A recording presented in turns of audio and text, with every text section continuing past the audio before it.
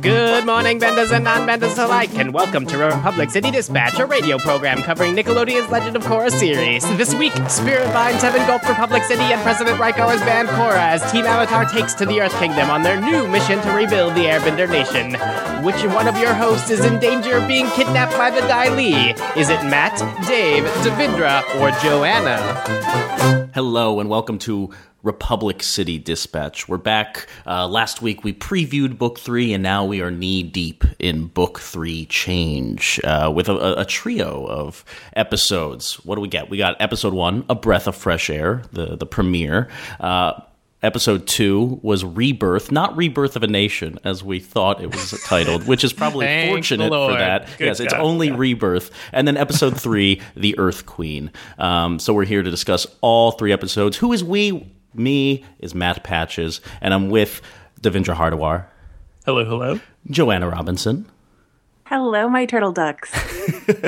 You have to make your boom juice sound. Or no, your cat. Where's your cat to make your boom juice sound? And then Dave with a 7, Gonzalez. Hello, I don't make any cute animal sounds. Why not? Not even Pabu sounds? You like Pabu? Spite. Right? Let's go with Spite. Pabu's best when he is silent. You just consider that a man makes the sounds of all the animals in Korra, so you could too.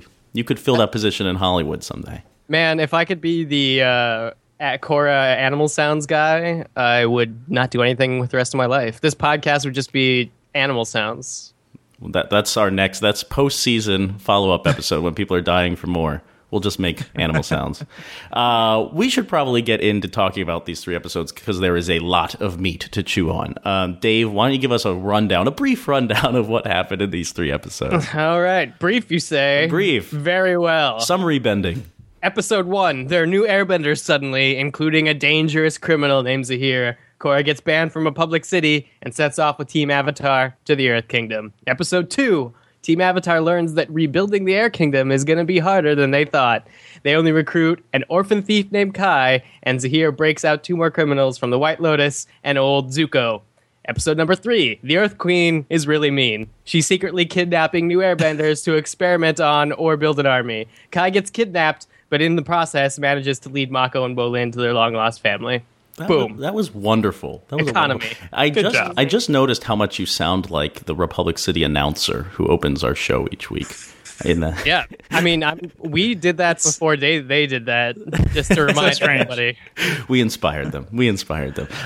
Before we get into things, I just want to remind people that if you do not already, if maybe you listen to this show just on Tumblr or, I don't know, SoundCloud, but it would be helpful to us and helpful to Korra fans out there if you subscribed to this podcast on iTunes and left a comment, nice or critical, whatever you want. Leave a rating, leave a review on iTunes. It helps us get the word out on the show. And we love your feedback on all fronts, iTunes, Tumblr, reblog, or comments, whatever it is. Let's keep the discussion going after this episode's over. Okay, guys, let's jump right into things. I don't know if we can structure this in a way that will hit each episode individually because it all kind of melded together in one big hour and a half on Nickelodeon. Yeah. But the question I wanted to turn to you guys right away and kick off this thing is, for me, I loved the first episode of this, A Breath of Fresh Air, because last season was there was such momentum from the get-go that I didn't have time to breathe. There was a lot of plot to plow through, a lot of characters to introduce.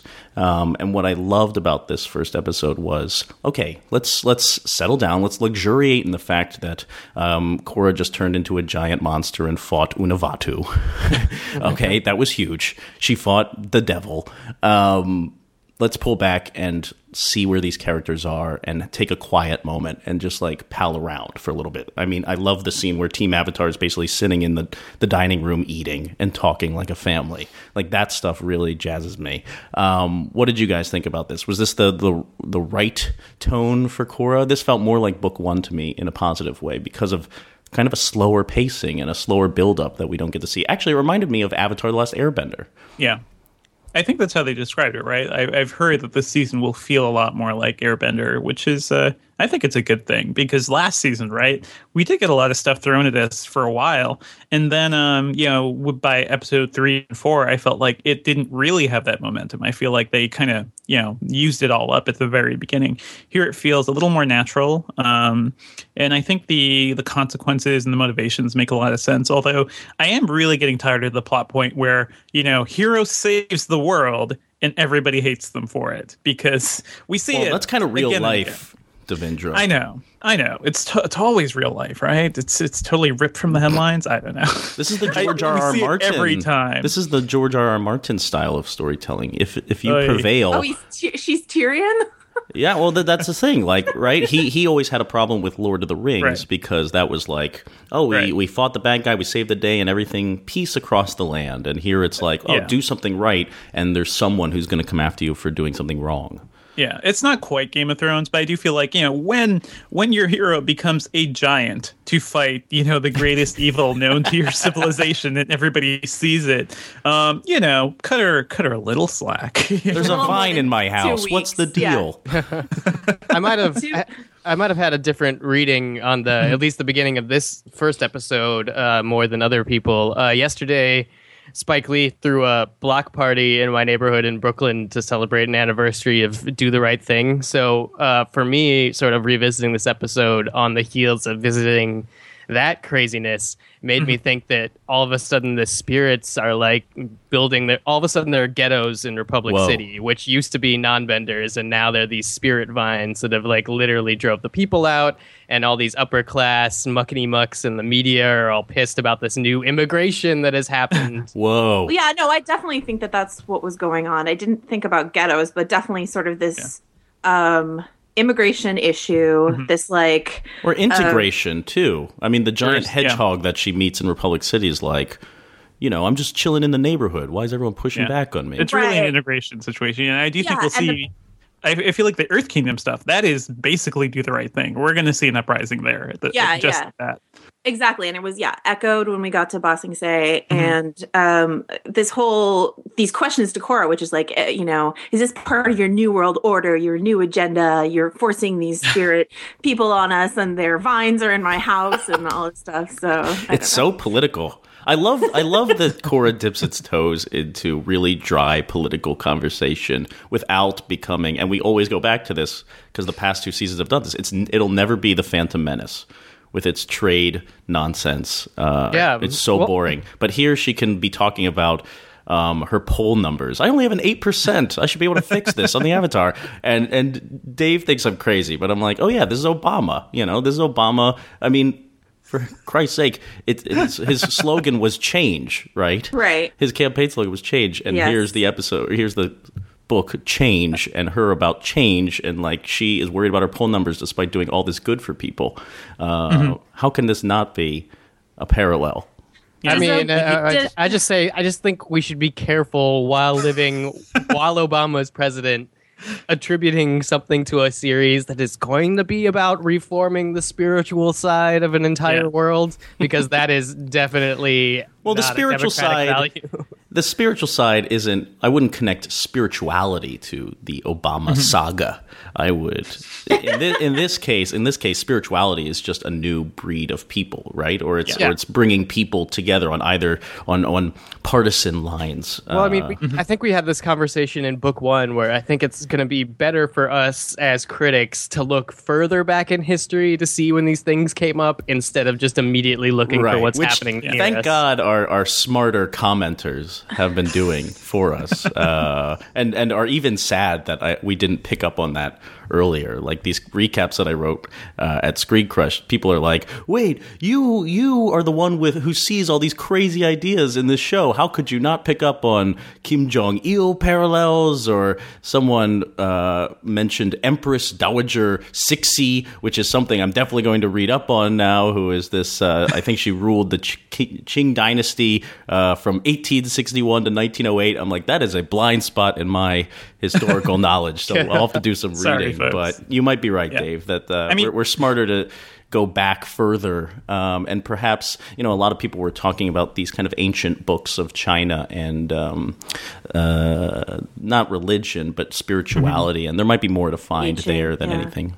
And we can always relate history back to what's happening today because we've learned over the last year, right? Time is a flat circle, guys. We're always repeating these things as humanity, as a civilization. I think that's one of the more interesting things about Korra and Airbender, too. It's that, it's looking at these patterns we have as humans and how they repeat each other. So, yeah, the poll things, I didn't think Obama, but I did think every single politician. And it's funny how Korra, I think she's maturing a bit, too. It almost seems like Studio Mir is drawing her a little more mature, even though this is only a month or two after the end of season 2. Yeah, a few weeks is how they put it. A few weeks. Yeah. It seems I think in the way she's thinking she's more mature, but she seems a little more adult now in the way they're drawing her. So I don't know if that's just a change for the studio. She's certainly tempered. She's certainly. I mean, she goes and meditates at this episode. None of the teenager stuff from season 2, which was annoying. Well, Here's a real question about that Obama parallel, though. Does Obama have like a really cool stick that turns into a glider that basically makes him a superhero and fly around the city? He has Air Force One. It glides, technically. That's I think new, right? Science. Yeah, I don't think she ever used a glider. She didn't have the Ang-glider before, but yeah, that's basically it. I wrote that down and then realized that I couldn't mention it anywhere because it's too geeky to just say, and she's using a glider. That's awesome. Well, I mean, I think that shows season 2 was all about her trying to figure out. Well, season 1 was her learning airbending. Season 2 was her, I think, learning to use it better. Now she's mastered it. She's Ang level. Here's my other Obama. She's the only Avatar now because she's severed the lines. Right. So she has to be the one that masters everything. And I think the air glider was shorthand. Interesting political angle. Not necessarily Obama, but to really have no counsel. You know what I mean? Like to be a person standing alone and trying to make the world a better place when everyone else. I mean, we've never had any leaders like that throughout history. Well, that's what I'm saying. I'm straying away from the Obama parallel here and just going to the president in general or figures of history who have tried to have change. There's so many people pushing back. You don't usually have groups of people like that. You do stand alone, and having her tethered to the Avatar lineage is kind of false in a way if we're talking about modern politics. And I also think it's interesting that she's now been exiled. She's basically leaving the position of the important figure of Republic City, and she's going to go do change. And that I predict that Obama might do the same. They are trying to impeach him, right? Isn't that the whole? Well, of course, they're always going to because, but it's like she's not a normal leader, right? She's not a ruler of a city or a particular people. She is basically the Dalai Lama.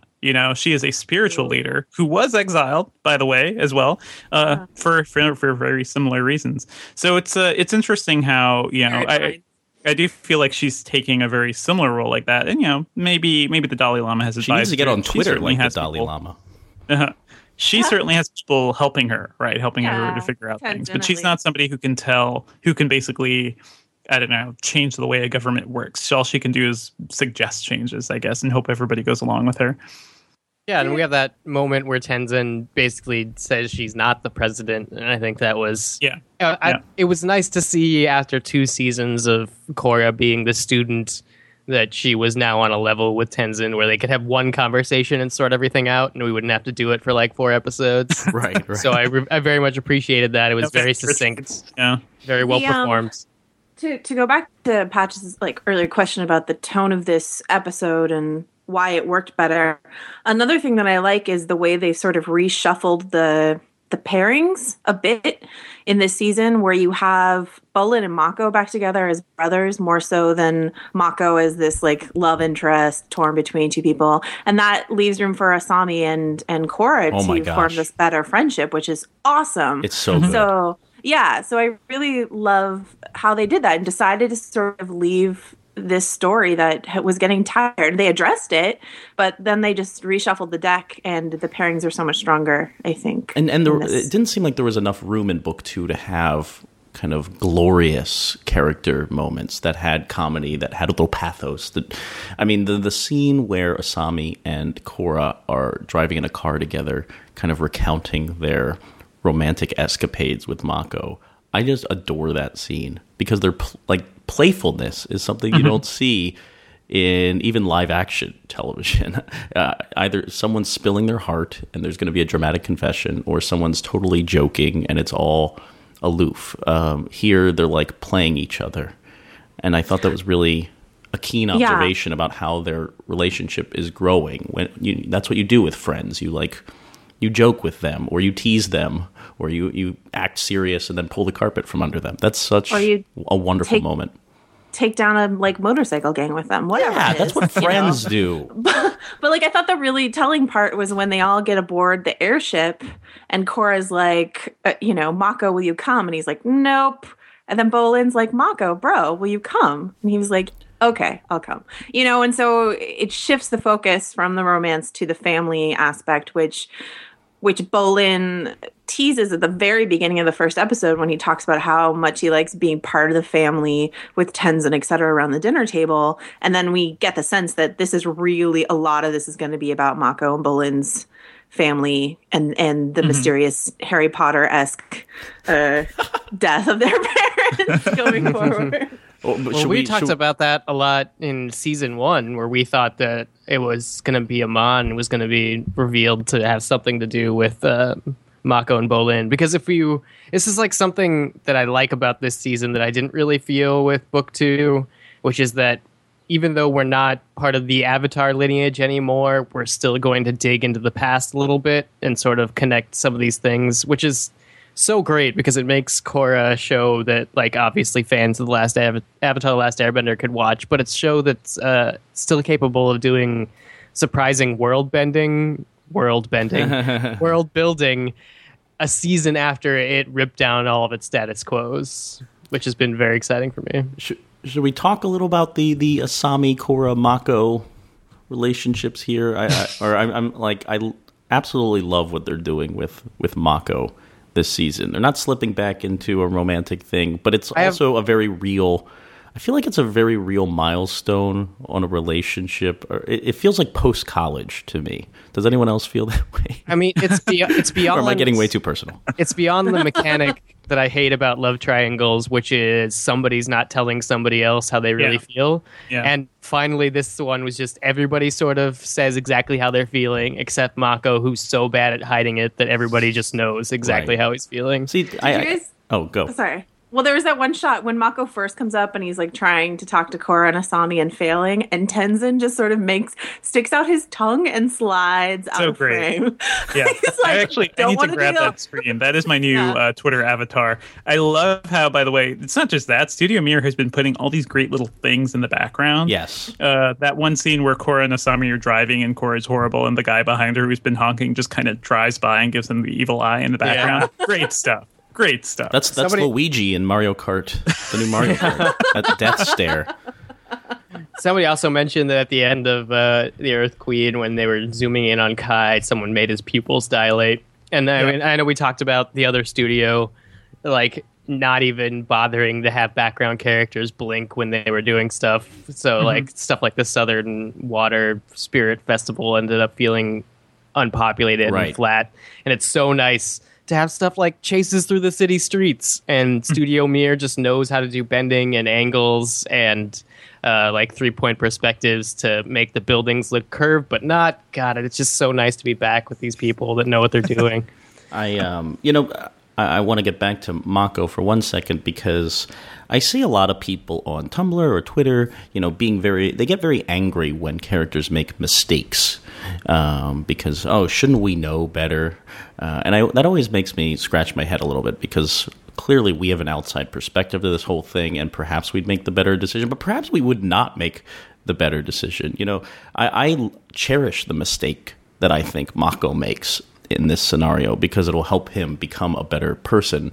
And for me, and to go back to my metaphor of a post-college life, you break up with your high school girlfriend, but you still have to come back and hang out with your friends every time you go to college. So Mako is basically, he's in the police world, but he comes back and he has to hang out with these friends again. And it's so awkward. And he doesn't know what is this relationship now? It's so murky. But of course, Korra's just we can be friends, right? But can they? That's really weird. And Mako should probably, the smarter person might say, no, I'm just kind of over this. I'm going to go beyond.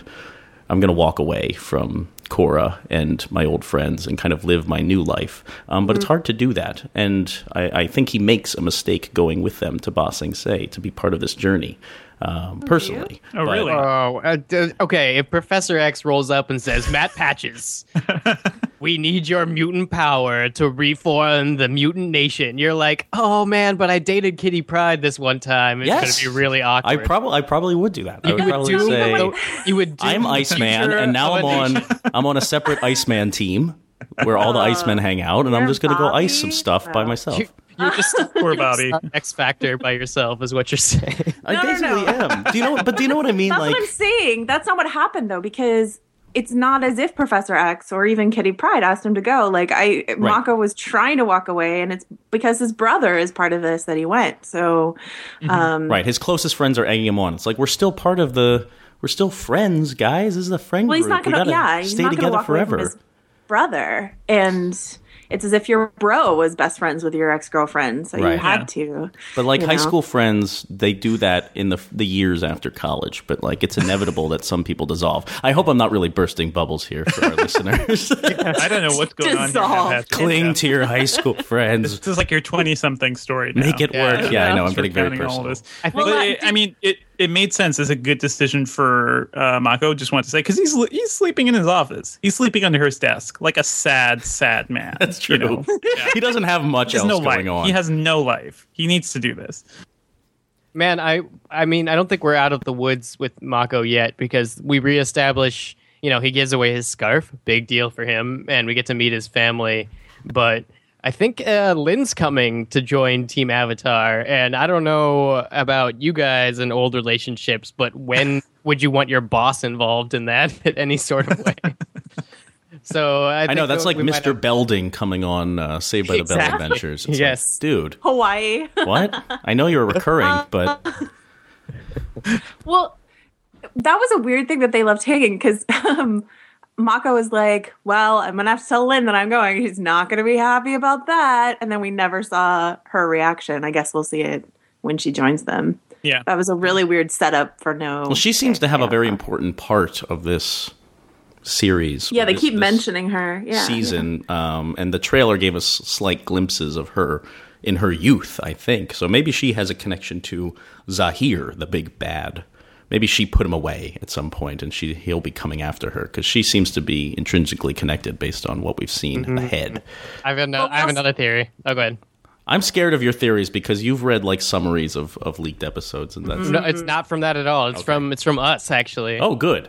Bolin dies, or and from Tenzin life. dies. Tenzin dies. I mean, Tenzin if you're gonna fill the character with as much meaning before you push him off, you gotta rekindle something between him and Lynn. Not I like rekindle a forgot romance about so he's that. cheating on his wife, but put that in a better place so they both feel okay about it. Plus, we've already seen him tear up with like joy at the fact that the Airbender Nation is like growing. And oh my also, gosh, he is going to die. Yeah, You're right. He has yeah. so much to live for now that Yeah.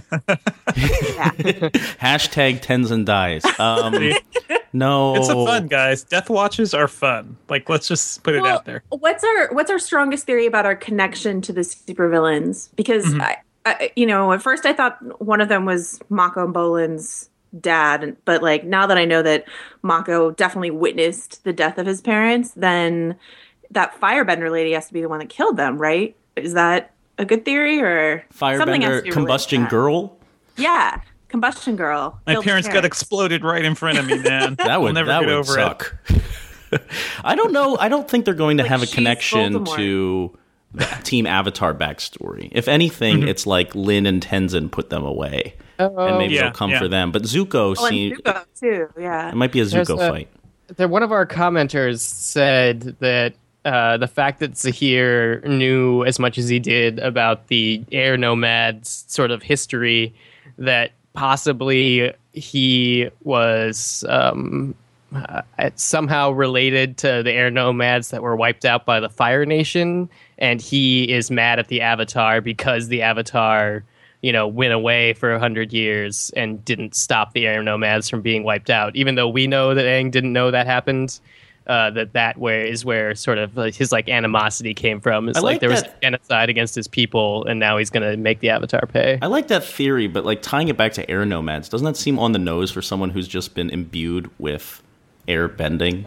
Not really. It's very similar to something that Marvel Comics has been doing with its Inhumans, which is that they unleashed this mist that made people have superpowers, and it's not random people got superpowers. It's people that had the Inhuman genetics from, hundreds of years ago. The mist. It's a recessive gene. Right, that got sort of elevated. So the fact that, I think we're going to be dealing with the fact that they brought up Yu Dao, the Earth Queen, very specifically brought that up, and the sort of conflict there, and the fact that it looks like Mako and Bolin's parents, the fact that one's an earthbender and one's a firebender, they're definitely post Yu Dao.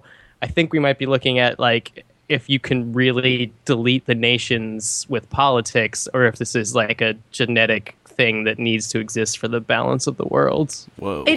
I would like some sort of explanation as to why Zahir came out of the cage already an expert airbender. Like, if Practicing. Well, he must have gotten it only weeks before. That's the thing, right? When everybody did. So he only had a little time. But you know what? He only has time to practice. So That's maybe true. I would love to see the short of just like Zahir. Training montage. Yeah. Rocky the IV. hair around his the rice bowl. That's all he had to move in his head. I'm going to take clips from this season to Eye of the Tiger, and we'll do like a big training montage explanation. There you go. And yeah, he's a super airbender now. Like he basically knows how to fly or at least jump long distances, which is his whole escape sequence, by the way. I loved. That is like classic such good kung action. fu movie. Great action, but also his escape from the mountain. Like it's classic kung fu movie stuff for me. It seems like the end of Crouching Tiger, where somebody jumps off of a mountain, except this time, and it shows like how potentially that person may not have died. It also has the grace of like I kept thinking of Magneto escaping like countless times from plastic prisons. Like he's always escaping. Oh yeah, all those prisons. Yes, and nothing can handle him.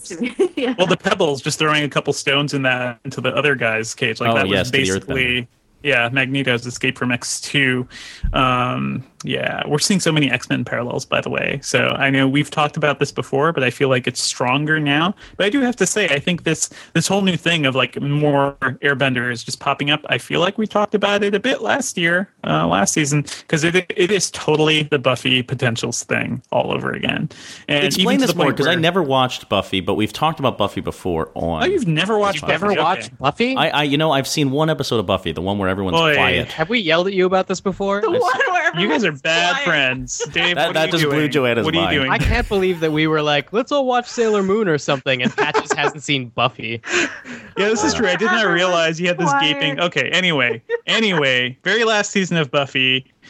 spoiling everything for Patches now, but there's this Buffy basically, from what I can remember, decides to kind of open up the as she discovers more about the first Slayer and I guess the people behind the legend or the power of the Slayer. She figures out a way to open it up so that girls all across the world could become Slayers. And then there's this idea of potentials, and they round them up and they train them. So there are, multiple vampire Slayers or a whole bunch of people who can help save the world. And Buffy kind of becomes their leader. And I feel like we're seeing the beginnings of that again, especially people getting these powers and not knowing how to handle them and things like that. Yeah, I think we're also building up to a redefinition of the Air Nation. I tried to, when I was writing my descriptions, not say Air Nomads, because I can't picture that lifestyle working for these people. Like, neither can those people. That was what that whole montage was about. Oh my god, that was amazing. I think it's very possible we're building to like a council of airbenders that's going to be like Kai and the Air Kids. Kai and the Air Kids. Saturday mornings on. Yeah, and then so like they have this whole thing where they're building like a real nation, and Jinora can take the ones that still want to be air monks and get the arrow tattoos, because they have to invent a new form, so that's got to be difficult. Jinora said the like creepiest, most impactful line in this three episode run. Korra really wanted to destroy the vines, so she's like flinging fire at them and trying to burn them away. And Jinora's like, "Why would you want to get rid of them? We're connected to the world, they're connected to the world." I'm like, whoa, you are creepy, but also very spiritual. She's the Russ Cole of this series. Yeah, I know.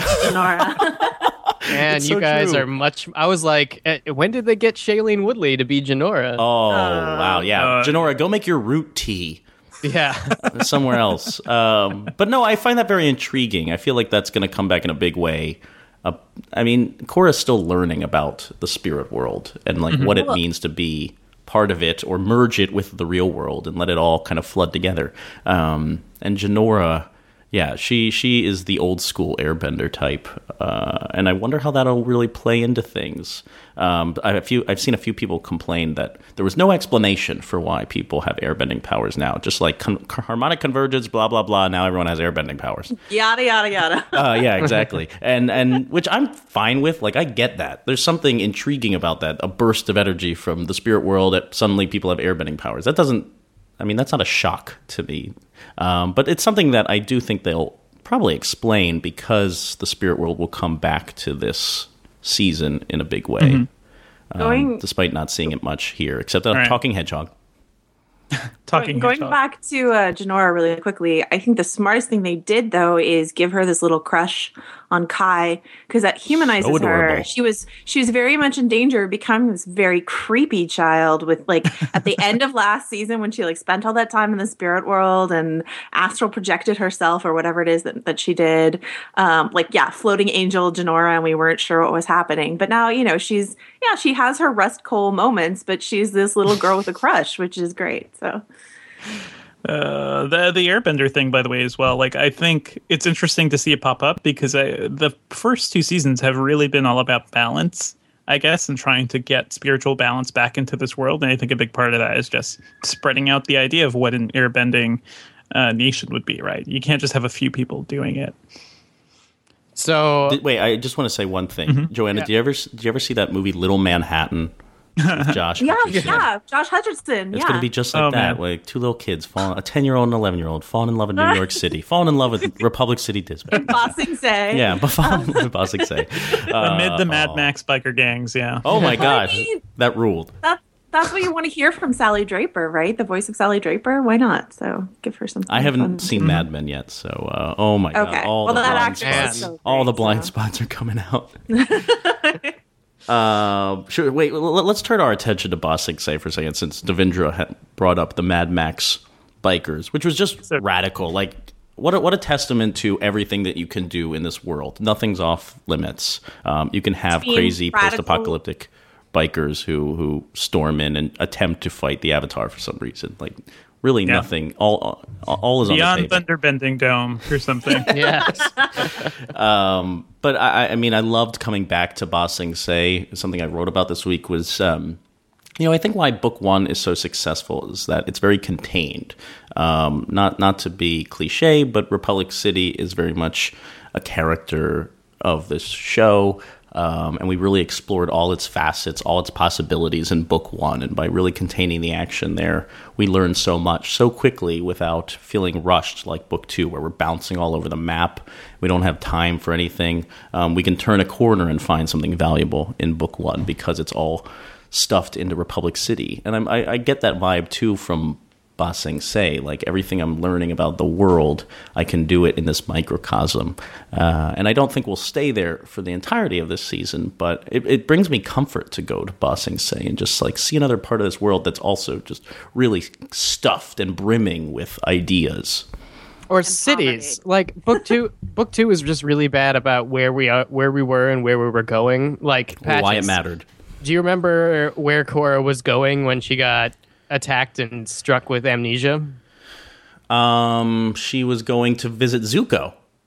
Yes, in the Fire Nation. I rule. But they mentioned that once, and then she's on a boat and crying because she broke up with Mako, and we completely forget where she's going, and it's just really hard to track. Right, it never matters. Like, we never get to Zuko. That never comes back. Here, it's really nice because they're thematically connecting urban centers, and because they're able to do that, we're able to get a whole bunch of backstory for each character that we meet there through like the shorthand of like modern urban storytelling. So like in book 1 it was noir, and in book 2 it had to take on this huge fairy tale concept and then also unmoor itself from the like urban consequences, and like they're like, oh, there's a president, but don't worry about him, he's not important until like episode 8 when he won't help us. So it's really nice to see like them sort of adapting the Avatar, The Last Airbender, let's go to each town and find something to do, become let's investigate these cities through different avenues. And that means we get to see the adorable cartoon Indiana Jones map. That's what I was about to say. Yeah, the map. It's so fun. and their little faces get like sadder and sadder. Yeah, the before chibi they faces. get rejected. Yeah. I think like disaffected hipster Airbender was my favorite. So of the good. ones- the So ones- good. Of course, you got to cast John Hader. Yeah, Who's that? and his mom's Maria Bamford too. Oh, really? Oh, wow. Comedian. Oh, okay. Who really needs to get more work because she plays Tenzin's wife, who Yeah. I can never remember her name because she never gets to do anything except Emma? to be vomited on. Emma. Yeah. Well, I mean, are we going to see Ryu, the hipster? We have to see those guys again, right? He'll be the villain of the. No, I don't. Well, I mean, at least at like the end of the season, when whatever happens to the world makes people realize they want to be airbenders, like that's the guy that's going to come back around, right? Yeah. Gonna like slouch into screen and be like, I'm here, whatever. I We're gonna felt have like a Guardians of the Galaxy situation, just a bunch of losers trying to save the world. Yeah. That'll be awesome. I want to see what like half-cheeked. half-cheeked airbending looks like, where he's like sort of into it. Like Milo's out there fart Ironic. bending and like Ironic yelling, and airbending. ironic airbending. I want to see that really bad. Oh man, by the way, have we seen Zuko before in Korra? I forget. No, Is this our it first was, time? It was so weird. There's just Yeah. like, Oh, hey, by the way, he's here and he No has a freaking fanfare. dragon now. and he's Right. a huge dragon. yeah, and everybody knows who he is. It's like Ezra and Deska are like, "Oh, hello, Zuko," and I'm like, "Oh, that's how we're gonna introduce him in this." Kind of Okay. anticlimactic, yeah. People were surprised to see him riding a dragon, but I'm pretty sure there have been dragons. I was just watching yeah. an episode from Book 2 of Avatar: The Last Airbender where he's having some sort of like fever dream about hugging dragons.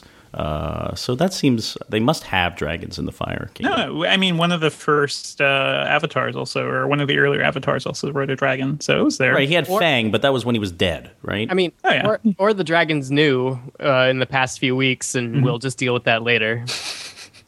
We don't know. That's true. No clue. I don't know. They seem really comfortable, but come on, there was such a better way to introduce Zuko to this world.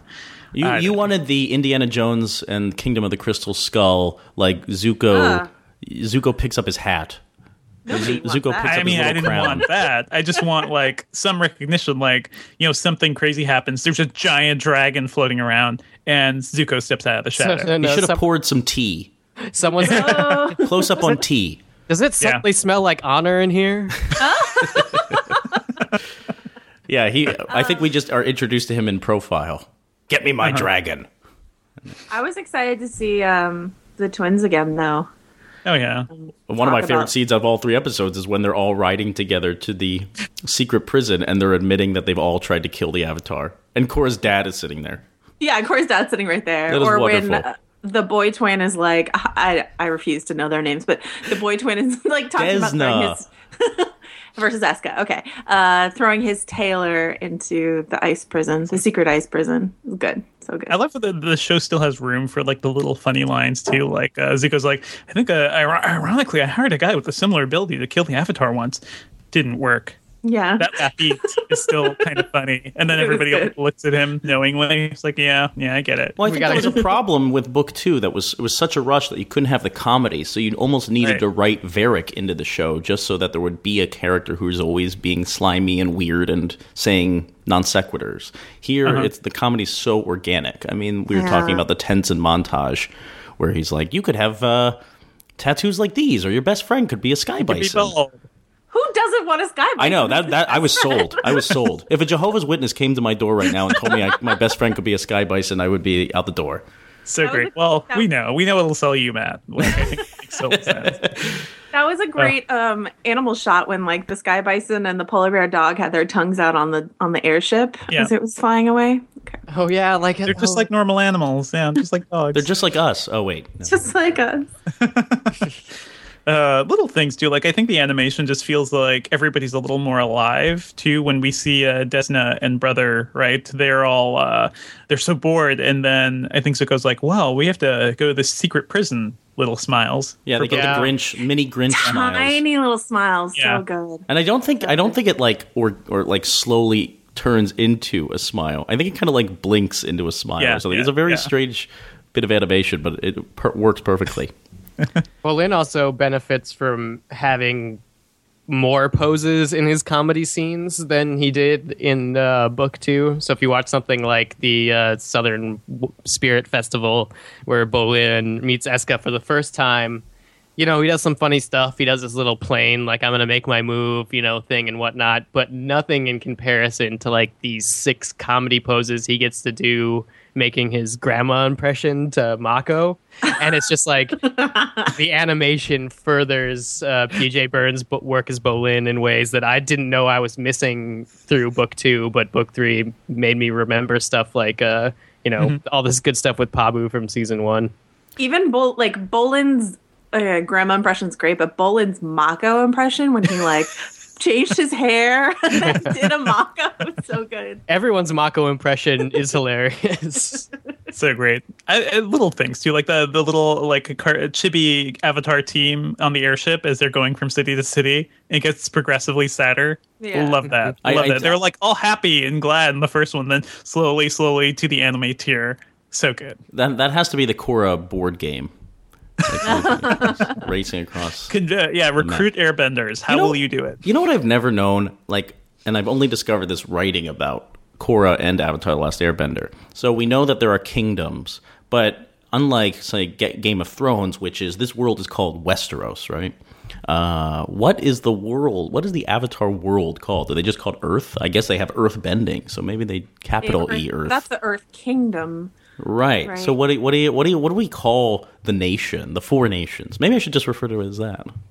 I don't know. It looked like Europe, though. I was surprised how much it looked like Europe on the map. Eurasia. It has a Eurasia look. And by the way, Westeros is just in Germany. Just to be clear, Matt, Westeros, I think, is just one of the continents. Yeah. Oh, really? Essos. Yes. So we don't have a whole name for that world either. It's the 4 kingdoms there too. We have to work on that. I just keep calling it Avatar verse, and I feel like a big dork. What? Wait. What? I don't. I'm having trouble trying to picture a context where you would need one word for all of the. Well, they're traveling around where? Where are they? They're traveling across the continent. That may be part of the point too. She's trying to unite the world spiritually and physically, I guess, in a way. So eventually, maybe we'll see them. Oh my God! Come with a united world. Called it, what, the physical plane or something? Yeah, I've hit on the very thing that this season is all about. Coming up with a name for the map. No. I mean, it would be funny if that's the whole series was. Funny in the sense that I would hate it, but funny in the sense that Pat just figured it out. But book 4 ends with her pulling all the continents together into Mesopotamia. Oh my gosh! Yeah, Pangea reverse. There's just a few more things that I wanted to touch on before we wrap up here. One, sure. I think we need to talk a little more about Kai, because Kai is an interesting character to introduce into this framework. This scrappy Aladdin type thief guy. When I saw Kai, I'm a little scared of this device. Annoying little kid who's up to no good, and he's going to always get people into trouble. I'm like, that could spell disaster for this. But so far, so good. I'm not annoyed. Maybe seeing him locked up at the end of the 3rd episode really did something for me. Yeah, I think if he were lolling around in hotel rooms like Home Alone, Lost in New York for several episodes, that would be annoying. But right, yeah, I think going TV, into peril so quickly. Does TV have a name for this device? I might be dating myself in my Nick at Night watching as a kid, but this is Cousin Oliver syndrome. Yeah, exactly. This is the Brady Bunch adding another kid to the mix for some reason, but it's not grating on me. Yeah. No, I'm right there with you, Matt. I'm a little worried about what they're going to do with him. I'm not a big fan of the voice acting either. It just feels like this character seems like a bundle of plot devices and not a real person yet. But maybe. Hey, it's me. It's Kai. Just getting into trouble. Up to no good again. I'm just a scamp. Calling him a scamp is what I was like, red alert. Yeah. But what I really liked from that moment was Korra getting to step up from student to teacher in a way. I think, Dave, you touched upon this when she was talking to Tenzin, but suddenly she is grown up, which is, or not grown up all the way, but at least eager to be a teacher, to be a leader, to be a mature person, which is why it's so baffling to me that even after these 3 episodes, what I do when I watch these, I go on Twitter and I want to see what people are saying. And people don't like Korra. They still don't like Korra. And this is not a majority opinion, but there are a lot of people out there who just hate this girl. And I don't get it because she has changed so much from book 2. She's level-headed. I mean, she gets frustrated when she can't solve problems, but that's a human trait, people. That happens. I get frustrated when people tweet hate towards Korra. Yeah, it depends on who is doing the tweeting, because I do think this show is trying to do things, more mature things, that a lot of people don't quite understand. We've talked about this over the last few seasons, too. Like, just the show may be working on an emotional level that maybe some of the audience doesn't quite get yet. And, that's fine.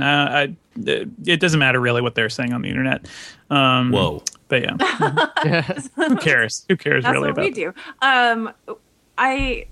I will say that when Korra and Asami take down like a biker gang by themselves, and I'm glad that Asami busted out that shock glove thing that she has, because She at just first always I was has like, it on. It's always around. but at first I was like, really? She's just taking down guys on motorcycles and she has no superpowers whatsoever? Like, but then she started Batman. shocking people. Yeah. Exactly. Yeah, she's great. But then also that Korra was so quick on the uptake. She, when the guy's like, "You're on the wrong side of this fight, Avatar," and she's like, he's probably right. And it didn't take her like 3 episodes to figure that out. Right. That's She's such like, a poignant moment, and of her understanding about the world and how messy things are. And that's why I love Ba Sing Se, to have that kind of that gray zone that it seems to be existing in. And even what I love about this episode is when they fly into Ba Sing Se, we're given this like wealth of visual information. I mean, we're watching them kind of come up over the city, and it's like, wow, the outer ring really sucks. This place is horrible. And then each subsequent ring is like, we can see the socioeconomic divide going on in this city, and it really hits her. Does anything ever really happen in the middle ring? I mean, I'm trying to remember. Rings are there? I think there's 3, right? Because I'm It's trying lower- to. I think the lower, middle, and intramural upper. soccer league is in the middle ring, Yeah. and the swim teams and fine high schools. All It's the the middle well-meaning, class. Nobody cares about them. all the well-meaning activists.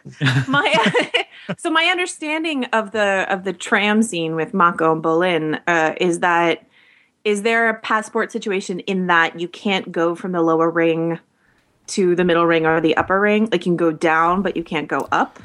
I mean, I know they didn't have any money, but like, he asked for their passports. Yeah. And so is that how they keep? Well, maybe I think their The wallets oppressed also would have had some sort of ID or something. I don't know. How does King's Landing work, Yeah. Joanna? Yeah. How does King's Land? Okay.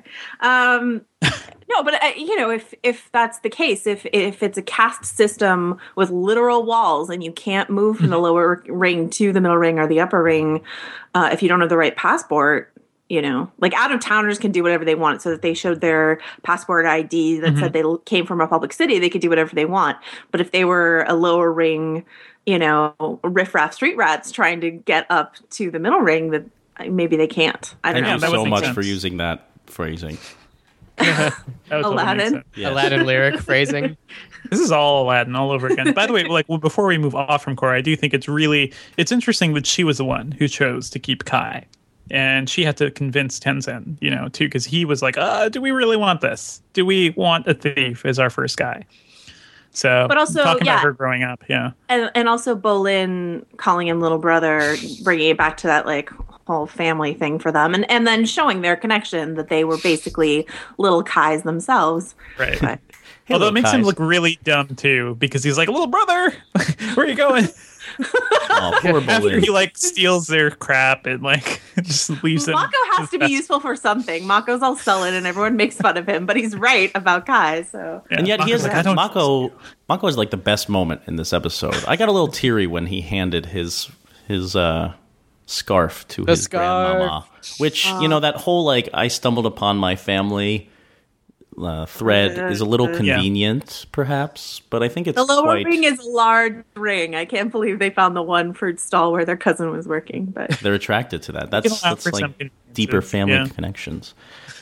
At least there was some legitimate explanation as to why their uncle recognized them. Yeah, He's like, here's why I saw you in the paper. And I was like, Yeah, he loves the movers.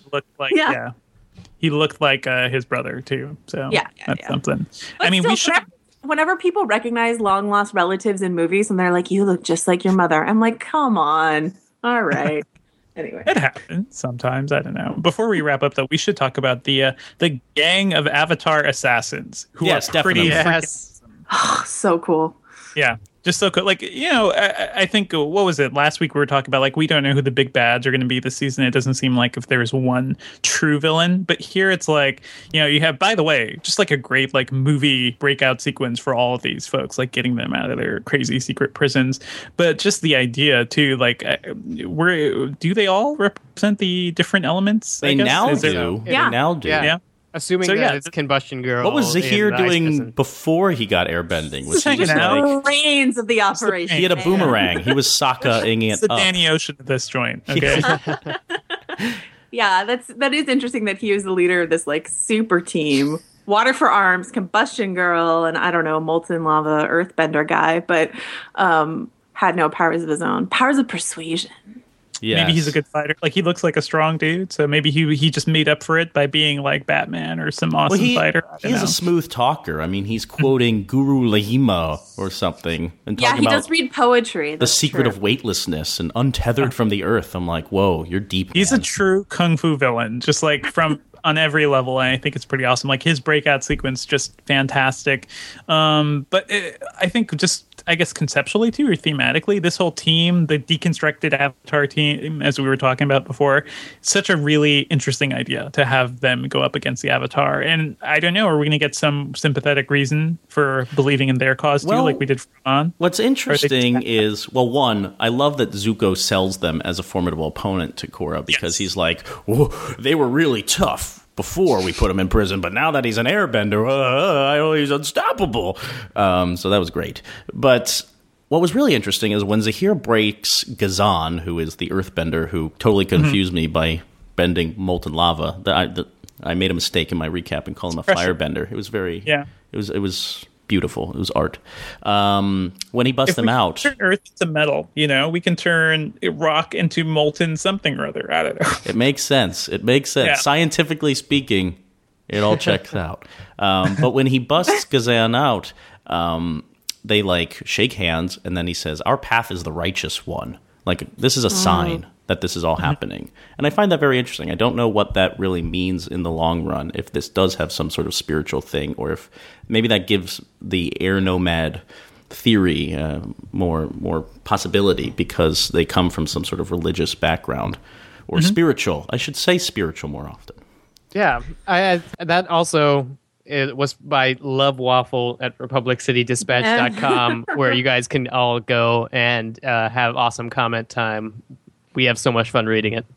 I just wanted to plug that right there. Oh yeah, I'm really into Combustion Chick because we didn't even get to fully see. Well, we saw her in the trailer, but like we didn't even get to fully see her. She was just growling in the shadows. 2 lines, and I was like, I am into her. I want to know more about her. Her name is Pylee. Her newsletter, Man, that breakout scene's got to be awesome though, because you have the 3 evil airbenders, and then Zuko, Desna Eska, and Tonrak are all waiting there for them to show up. So next week, I'm looking forward to that. Yeah, that's gonna be a big battle. And then you got to see 2 weeks, right? Yeah, 2 weeks. Yeah. 2 weeks. But Joanna, you were excited over Water Arm Lady, who now has a name, Ming Hua. AKA Water for Arms. Water for Arms, I'm sorry. Forever. Yes. That's okay. Yeah, I felt vindicated that I was right, that she has Devendra water for lost arms. his mind over that animation, over what he was witnessing.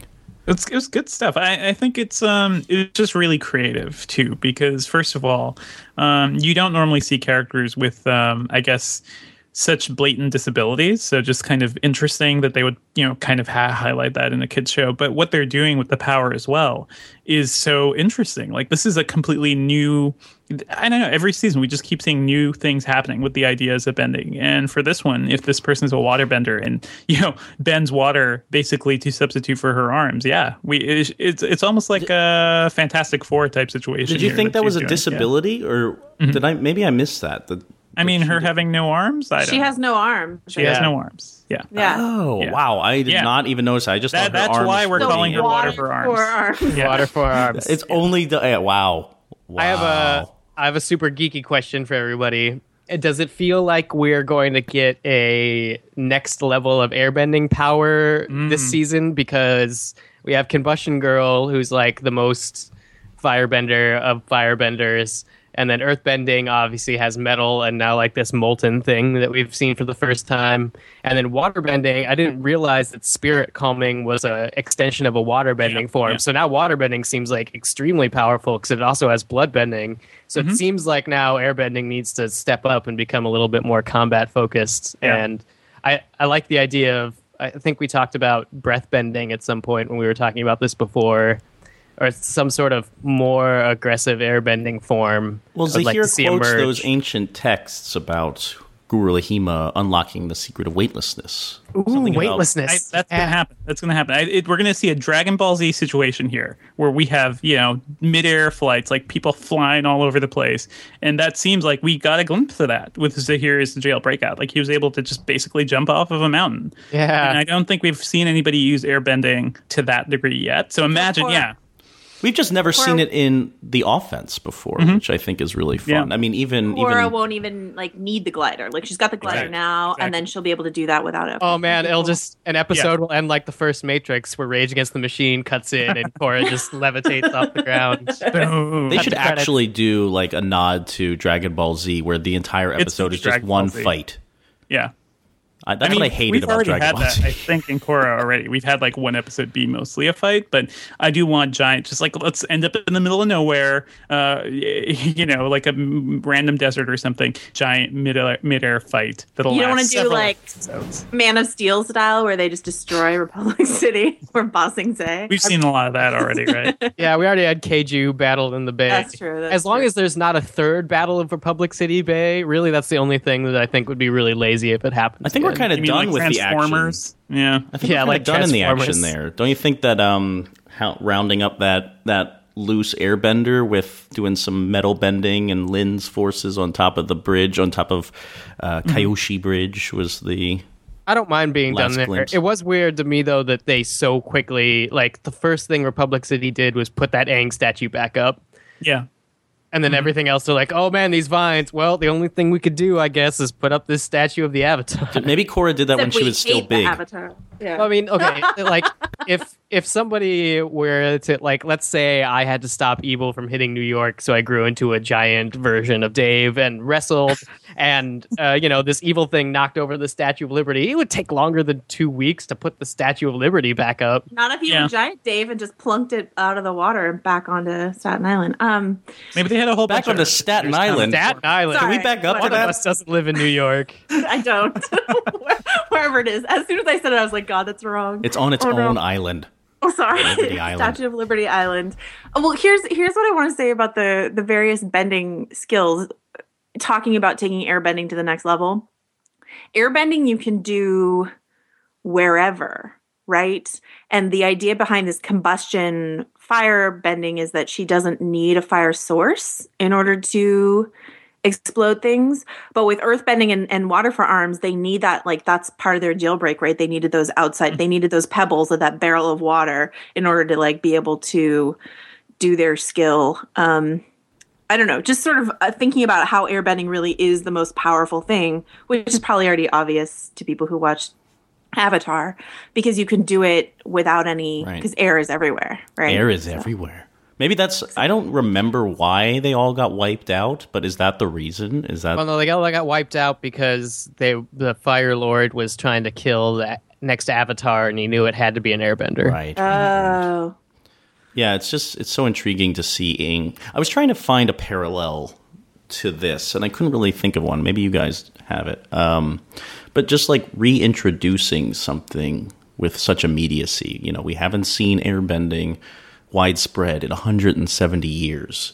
Is there something like that that has been injected into culture, fictional or true to life, that like has turned the world around on its head so quickly? I mean, no one's prepared for airbending, so the world is not adjusting to it. So people with airbending can go wild. I don't know if there's anything like that. It just reminded me of like introducing technology, a boom of a device that changes the world all of a sudden. The internet's too big. I would say maybe cell phones. That's pretty big too. I mean, it's cell phones in conjunction with the internet or the becomes iPod. Something else. Maybe it was the iPod. I would go further back. Like look at some of the other big technological revolutions, Vaccines. like the steam engine, something like that. But what took off so quickly? That's the other thing. It's not just about something with huge impact. It's something that doesn't take 30 years to kind of... Yeah. No, but additionally, Creep it's in. something that's selective. Only certain people can have it, and that makes them more powerful. That makes it tough, yeah. Online Like- trading. I don't know. I know. Smartphones, yeah, cell phones and smartphones may be the closest thing, but yeah, we can't make the same argument, I guess. Yeah, I We mean, just- it's that also that aspect of something that did exist way back when, and Right. we rediscovered it in a new way. So that's why I'd go for phones. Is because like it's It's like essentially the printing press. It's like Gutenberg's printing press, but new. Yeah. it's the literacy. I don't know. it's the telegraph for everybody. So instead of having to go to the town center and talk to somebody else who is in their town center, now we could immediately communicate individual to individual. Thank you for But I don't- entertaining that thought experiment. Yeah, it's tough. It's a tough one. I think everybody else should let us know if they think of a really good one. Yes, please. Perhaps we should wrap up here. Oh, actually, one thing I wanted to mention, and because we may have talked about this before the podcast, I can't even remember. It was so long ago. Joanna, you and I were both on the same page with the Earth Queen, Queen Hao Ting, and her characterization, that we thought she was very Queen of Hearts. And it almost continues this kind of weird Alice in Wonderland theme from book 2. I don't know what you thought about that, or like what that means, or if is she going to be a big deal here? I mean, she kind of transformed into Prince John and wanted Cora to be her Sheriff of Nottingham a little bit. But I don't know how long Queen Hao Ting will stick around. And, you know, the Earth Kingdom was so important to book 2 of Avatar: The Last Airbender, and all the creepy Dai stuff that goes on there in book 2. And again, they're up to no good here. They're trapping airbenders for an army or something. I don't know if this is something we'll see dispensed quickly or not. I think so, only because Mako and Bolin already know. Like, they found out in this episode that the airbenders are being rounded up. Right, their grandma loves the queen. She does. That's what tipped people off to the Kim Jong Il parallel. That, Yeah, like, she people has a little have portrait. pictures of her in their house, and they're like, "Oh, Right. dear leader." That's true of many of these things, so yeah. I have a I think picture of Obama in anytime, my house. No, I don't. I think anytime a queen, like, flips out over the gardening, it's Queen of Hearts, right? It's painting the roses red. It's, like, flipping the topiary around. yeah, like, the topiary was a good giveaway. But, yeah, I think they have to... The Ba Sing Se is not going to be the larger issue. They're going to free those airbenders fairly soon, I think. And take them Right? to the temple training. I don't know. But, like, the fact that they already know that there are airbenders somewhere and they're going to miss Kai pretty quickly, like, that means they're going to figure it out and save them. They can't spend a whole season doing that, or else we'll lose respect for their... Kai in jail the whole season. Only dreams could come true. No, no, I like you, Kai. You're a cool guy. Dave, was there a search mention in this episode? Not the search, the promise. Oh, the promise. Okay. Yes, the Earth Queen very specifically brings up Yu Dao, which, you know, is just great for me because it's, you know, ancient politics of the Earth Kingdom, which is super interesting. I am still interested in the politics and the money of all of these worlds. So I was very pleased to see sort of that play out, and I'm very interested to see how the Earth Kingdom has managed to not really change despite all of this, which is starting to make me realize that we haven't. This is the first kingdom we've revisited that is in a recognizable form to how it used to be, because obviously the air nomads, we got to see them last season, but they're sort of rebuilding their society. The water tribes, the whole season last season was about how they were different after the 100 Years' War, and this is our first time being back in the Earth Kingdom, and it's like it still has a clueless ruler, it still has evil Dai Li, and it still has a three-ringed city. So I'm wondering if we're going to get any more backstory as to why the Earth Kingdom is so hard to pull together, especially after the New Republic. The promise might be for hardcore fans. You have to do your historical reading or listen to our podcast on The Promise. Have we seen the Order of the White Lotus in Korra before? Yes, they trained Korra. Okay. They're the people who were in charge of her training until she went to Tenzin. Okay. Some things never change.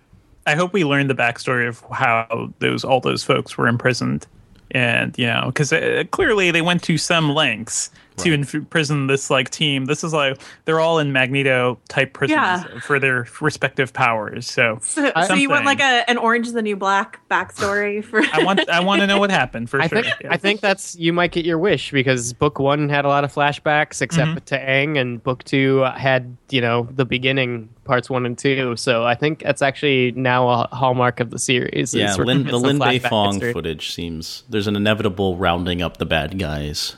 Sequence. Which means Toph? Question mark? Is Toph alive? Is that what you're linger, or that's what you're hoping for now that you've seen Zuko? You have to move to Toph. Toph's alive. We know Toph's alive. So. Yeah. She's been training people all over the world. That's what we heard at the beginning of Korra, when the whole show started. It's gonna be sweet. She'll be back.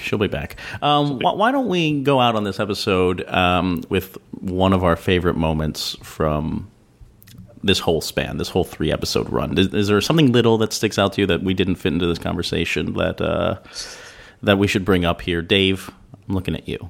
I like the description of the Air family at the beginning, because even though we don't get to spend a lot of time in that 2-week status quo with everybody living in the same house, just the description of Pema's the put-upon mom and the wacky uncle and the grumpy dad. Every way Bolin makes me realize that he was living in a sitcom for 2 weeks made me want to watch that sitcom. So here's the sullen teenager. Yeah. Yeah, we didn't talk much about Boomy and his crazy antics in the beginning here. That's how this started. That's my number one thing is the sweater that he made for Boomju. The fact that Boomy made a sweater, and not only is that how it started, the series started this year, but also he goes back to it and he's talking about this sweater he made. Yes, when he's going off about discovering airbending to Tenzin, he's maybe the sweater didn't fit, but it's this whole sweater rant, and that's the comedy. Organic comedy that you talked about before, and then also, of course, shirtless Tenzin. I will bring that back up again. So. I like seeing the air wheel and the dog and pony show for airbending was pretty fun, and how bad Mako was at it. Mm-hmm. I think I liked the airship guys. We're seeing Asami go full Bruce Wayne. She is just throwing the resources of her family now to make the team better, more powerful, and I think it's kind of cool. So now instead of everybody's riding Sky Bison again, no, they're traveling in style. Guys. Do you like the CG animation they use for? It's okay. It's there's some of it. There was a point where I think that scene where a building in the first episode was falling apart and the top of the spire or something was CG. I think looked pretty bad, but some of it looks really good, and I think the animation overall otherwise has been great. The flies are the only thing that bugged me on that route. They use CG flies around the fruit and in Lower Circle. I actually thought really I had flies in my house when I saw that. It just looks different compared to everything else, but most of the time they're better. It looks like it's on another plane. Dave, I was going to ask you, why when you're animating the airship or something, do they use CG versus the traditional hand-drawn stuff? Is that just because of? I mean, we've seen it in the vehicles in the past. The claw robot suits, robo suits that people use. Those were all done with CG. Is there a reason for that? Yeah, I want to. Let me see how quickly I can make this. So, if you have something like they do wide shots in Korra, which is basically like a painting, the way you make that look 3D is by something called parallaxing, which is things closer to you move less than things further away from you. So they had that in Green Lantern, if I recall. Well, I mean, that's the name of the villain. Don't confuse people. Sorry. It's a very... Parallaxing Deep is a cut real joke. animation term if you want to Google it and not get the Green Lantern person. So if you're putting a vehicle or anything that is going to have to make really complex motions in between all this parallaxing, it's going to be easier and you're going to get solid lines if you're putting a 3D object that's colored that could you could treat it more like you're doing stop motion animation and the computer will make up the frames in between. As opposed, and that makes it look something different to like bending forms, which they're still drawing off of actual martial artists. So they're drawing from poses of somebody actually doing a form, and that's where they add like sort of this motion blur and whatnot. So it really differentiates between the mechanical vehicle things that can move freely throughout this world and how a human moves through a parallaxing world, if that makes any sort of sense. A human moving through a parallaxing world. That's some 80s sci-fi jargon, if I've ever heard it. Isn't it cheaper, by the way, too, to do vehicles that way instead of just hand drawing like their movement across? Because we've seen it pop up all over the place lately. It's certainly more reusable. So if you're going to have something like they need to land the airship in a whole bunch of different locations. That's where I noticed it. Yeah. Like the airship moving around. You have an asset instead of like, multiple cells, I guess. Yeah, so it's like they made the mech machines for season 1, and then they popped up in season 2, mostly, I think, just because they had made enough mech machines that they're like, well, we might as well use it in the Nuktuk films and this one warehouse shot. Because we have this asset that we paid for and, can move around in 3D space. Thank you. The best thing is if it's made out of CG, we're probably going to be seeing it a lot and again. Cool. And just to wrap up, things that stood out to me here, 2 lines. One, I really liked when Kaya told Boomy that she's been noticing a change in his aura, and he freaked out. Why did you tell me? Why did you tell me? Yeah, I really appreciated that. God, what was the other one? Oh, I really liked when Bolin's uncle was like, "We love your Nuktuks. They're so funny," and he's like, "They're not supposed to be funny." That was not really comedy, so yeah. There's something. It's interesting what they've been doing with Bolin since book 1. He was such a force to be reckoned with, I think, in book 1, comedically, but he was so essential to the missions, Team Avatar, and as there have been more characters, they haven't had as much room for that. And I think he got lost in book 2. I mean, I like the movers stuff. I like Nuktuk, but it's superfluous in a show that couldn't afford to have superfluous moments, unfortunately. But here he's like back to his old antics. Like he's part of the team. He loves being Team Avatar and helping Korra and obviously getting Mako back on board. And he just has like this positive spirit the show needs, and that he's the one reaching out to Kai. I can, if I'm going to like Kai, it's because Bolin loves Kai. And that's so important. And just to wrap up, what was I going to? My favorite moment was Korra trying to spirit bend the vines away. I thought that was really powerful. And going back to something that keeps frustrating me is people not seeing a change in Korra, seeing this kind of level-headed approach or like a spiritual approach to getting rid of something. She solves this problem, or at least she thinks she has a solution. Like maybe spirit bending the vines away will make them disappear because they're in tune with the spirit world, right?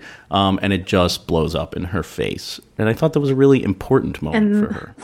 And the media was there. And the media, they're always there, ready to blog.